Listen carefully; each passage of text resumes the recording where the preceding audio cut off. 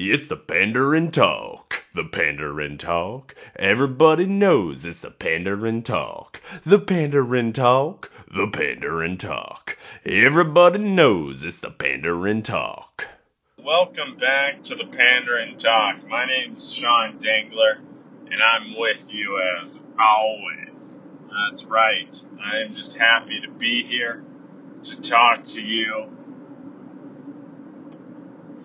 about what? I don't know. But guess what? I am back. I'm done with working in Dubuque. Now I'm driving back to the farm. Hopefully, so it's always confusing. I use my AirPods to try to record this. Like I said in the previous one, I didn't have those. But you need Bluetooth on, but also my Bluetooth is connected to my car. So I'm not quite sure which one it actually connects to go through my phone, whether it's going through the car mic or my AirPods mic. So, yeah, just on my way back, I stop at the farm today, and then I go from the farm back to Des Moines, and then I drive literally almost kind of the same way back up to Madison tomorrow. So, life is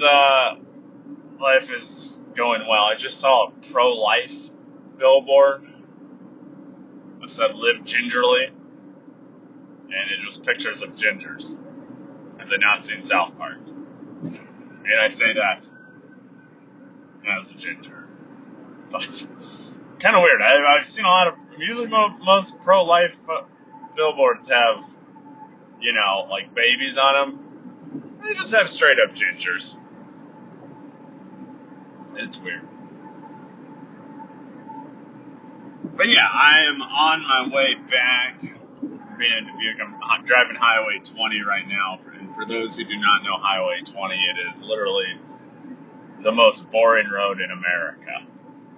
A lot of it outside of Dubuque, maybe just a little west of it here, it's just straight and flat. Not usually super busy with traffic, but it's a 4-lane road, so adds a little much. It gets a little boring driving it, but during the morning when I'm a little more spry, so that shouldn't be so bad. But yeah, going back to the farm today, and what I want to talk about, for those who maybe aren't as familiar with farming or marketing on the farm, and I'm still trying to figure out my hand at this. I'm going to explain how I do it. I'm sure everyone does this kind of differently in terms of how they market their grain. I will say I personally, I only market to the local co-op, because that's how Dad always did it. But, we don't really have a big semi or anything. We don't really store anything. So that's kind of where we got to go unless I figure out somewhere new to take stuff or to store stuff where I buy my own semi, which probably will not happen. That's the big thing is there's a lot of, farming requires a lot of capital. And so you kind of have to figure that out as you go in terms of what you want to spend on and what makes sense, especially when we're just a smaller operation. But that's what it is. But in terms of marketing, in terms of pricing, I guess, if you're just dealing with completely, like when you sell to the co-op, you're completely dealing with what the Chicago Board of Trade does. If you were to sell to like a private person or something, organization, I'm not entirely sure. I think some of that's still based on that, but you could honestly write up whatever numbers you wanted, but you probably in some way base it on what the Chicago Board of Trade is. So essentially what I do, and this probably comes from having my finance background in college, I like to diversify. I do not like to hedge my bets all at once. This is where maybe I'm different, maybe I'm not, I don't know. But I like to sell my grain in bits and pieces, like 5%, probably even less now. Well, my beans probably go about 5% at a time. My corn's probably 2.5% at a time I sell. Just up to that. That's what I like to sell at a time. Yes. Do I hit all the highs? No. Do I hit all the lows? No. I kind of just try to balance it all out, you know? That's what I'm trying to do, just live a diversified asset, because I'm spreading my risk as much as I want. Unfortunately, I've not been in the position, and I know this is, this can exist where you got to pay your bills, so you just got to sell what you got. Unfortunately, I've not been put in that position, so if I ever am, then I'll figure it out. And so we'll do that. But overall, it's kind of, I just watch the markets, each day, kind of see what it wants. And I've also, one thing I kind of figured out that has helped a lot is I go on Twitter. It actually is super useful for me because I follow a bunch of different grain traders. And I feel like I follow a wide selection of people who are fairly bullish, people who are fairly bearish, and others that are in between. So you kind of, I basically what I'm saying is I kind of get a wide selection of different type of commentaries from people because I feel like that gives me a good idea. And they follow the market more from the technical sense than the fundamental sense. Technical means like literally how the stats of the stock market kind of follow. Like if you're just watching, like if you're watching basketball, that's just watching the points at rebounds, assists, that type of stuff. The fundamentals, it's kind of like seasonality or what's kind of the weather. I guess that's the big one of the market.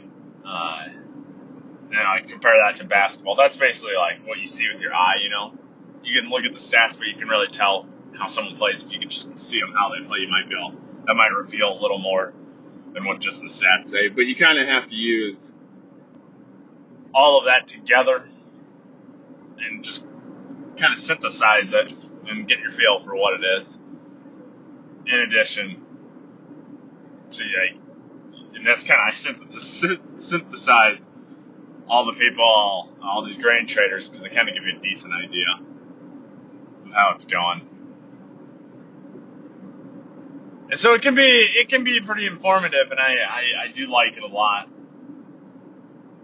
And yeah, I mean overall, it's like I think the knowledge I get from it is pretty good, and I take all of that together and basically, you try to sell at the right time in the market. I'm not trying to sell at the worst. I'm not going to say I'm perfect. I've definitely had emotional trades earlier this spring. I just had my last bit of, I wanted to hold on because this is what happened 2 years ago, or last year I should say. I felt I sold my grain way too early, like the last 5-10% of it. Because then the market went up and I missed out on that. So this year I tried to do the same thing. The market just kept going down. And finally, made an emotional trade, woke up one morning, I was like, fuck it, I'm done with this. Just sold it. And the market pretty much has gone up ever since that day. And so, yeah, do I regret that? Absolutely. That was definitely an emotional trade. So it's kind of hard sometimes when you deal with that. You have to balance your emotions of what it is. It's not that I lost money, but it's like I could have sold for a lot higher. But that's just like, you're never going to top the market. You're probably never going to be at the bottom of the market. You're going to just be somewhere in between, more than likely. So that part, it's tricky. But basically, like for this year, if you haven't been paying attention to how this all works with the grain markets, first of the year, beginning of the year, prices were pretty great. And then basically what happened, Brazil produced a very big soybean crop, and that kind of pushed a lot of things lower, and everyone started. It was a very bullish sentiment the last 2 years, and bullish means the market's going to be great. Bearish means you don't think the market's going to be good. There's not enough demand, whatever, supply, no, whatever. Don't forget the demand supply. You don't think the market's going to be good. It's a bearish outlook. So it started fairly good, but then analysts were like, yeah, we seem to be higher. Prices seem to be higher than they really should. So finally, once Brazil really started harvesting their beans and the markets really pushed lower, really kept pushing lower. They'd kind of come up a little bit, but they pretty much were in a pretty big downtrend until about end of May. And then it's just shot up since then because literally, and it makes sense, is the sun has come out and no rain has decided to come with it. And so things are just getting drier. I'm not going to necessarily say in Iowa it's not great, but we're in a lot better shape than say like Illinois. Iowa has caught a few more rains, maybe not as much as you want, but some nonetheless to help, maintain the stuff, maintain the corn and the beans, but not so much probably in the eastern corn belt. And so what that is made for is prices, and no one really knows what the yield is going to be at this point, the national yield. That's what a lot of traders in the market kind of goes off of. And that's why it keeps going higher and taking you higher, as Creed would say, because it literally is just, no one has any idea, because there would be some rain in the forecast and it'll go away. So right now it's been a great selling opportunity, but it's also trying hard. You're worried about your crops. You don't want to sell too much. And maybe if you produce less, then you're not going to hit your cost of production. So it's kind of a balancing act you have to play. And so that part can be hard for sure. But overall, the market prices have been at their highest, getting up to pretty high prices, and they'll stay high if the market's, if your crop is terrible. If that ends up what's it being. I don't know. It'll be kind of interesting to see what happens. The thing is, if it rains, the yield ends up, it's not going to be where it was, or the USDA. So the USDA puts out things every month saying where they think the yield's going to be. Well, not every month, but they put out like that. So there's a trend line yield that people follow, but it's probably not going to hit that. But if it gets relatively close or decent, there's still time. Like, I think some people think, oh God, it's all done. Yeah, I don't know about that. But also, I haven't been farming as long as other people. But at the end of the day, though, I think Brazil's going to produce a large crop, and once people figure out what this weather stuff is going to do, and if it isn't a complete, absolute disaster, I think the prices are going to shoot back down faster than they even came up. They came up very fast. So that's kind of like what I'm hedging my bets on, is that the drought stuff is scary, and by the end of the day, I think eventually it'll start raining a little more. I could be wrong. Anyone could be wrong, but that's my personal opinion. So I've been trying to hedge my bets not to get caught, because I know like a couple of years ago I got caught. I didn't sell enough when the markets are high, and so I'm just trying to be preemptive, and with me, I'm just trying to survive year to year, make as much money as I can, and I can't be risky, but I can't be that risky, and so that's basically where it's at. And also the other thing that why I was a little worried about weather markets before they shot back up is people kept talking, it's El Nino has come and we'd get more rain. That hasn't happened, so that was kind of something everyone really was talking that was going to happen. It hasn't really shown up yet. Maybe it'll show up, but not at this point. So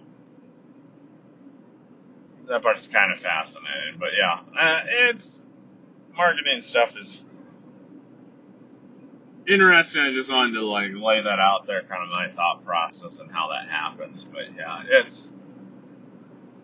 I don't know. We'll see what happens. But I'm afraid, if we catch enough rain, it doesn't turn out to be as bad as people think, markets are gonna shoot back down. But I will also say I don't think that we're gonna hit that trend line yield. But I also think Brazil will probably produce quite a bit. So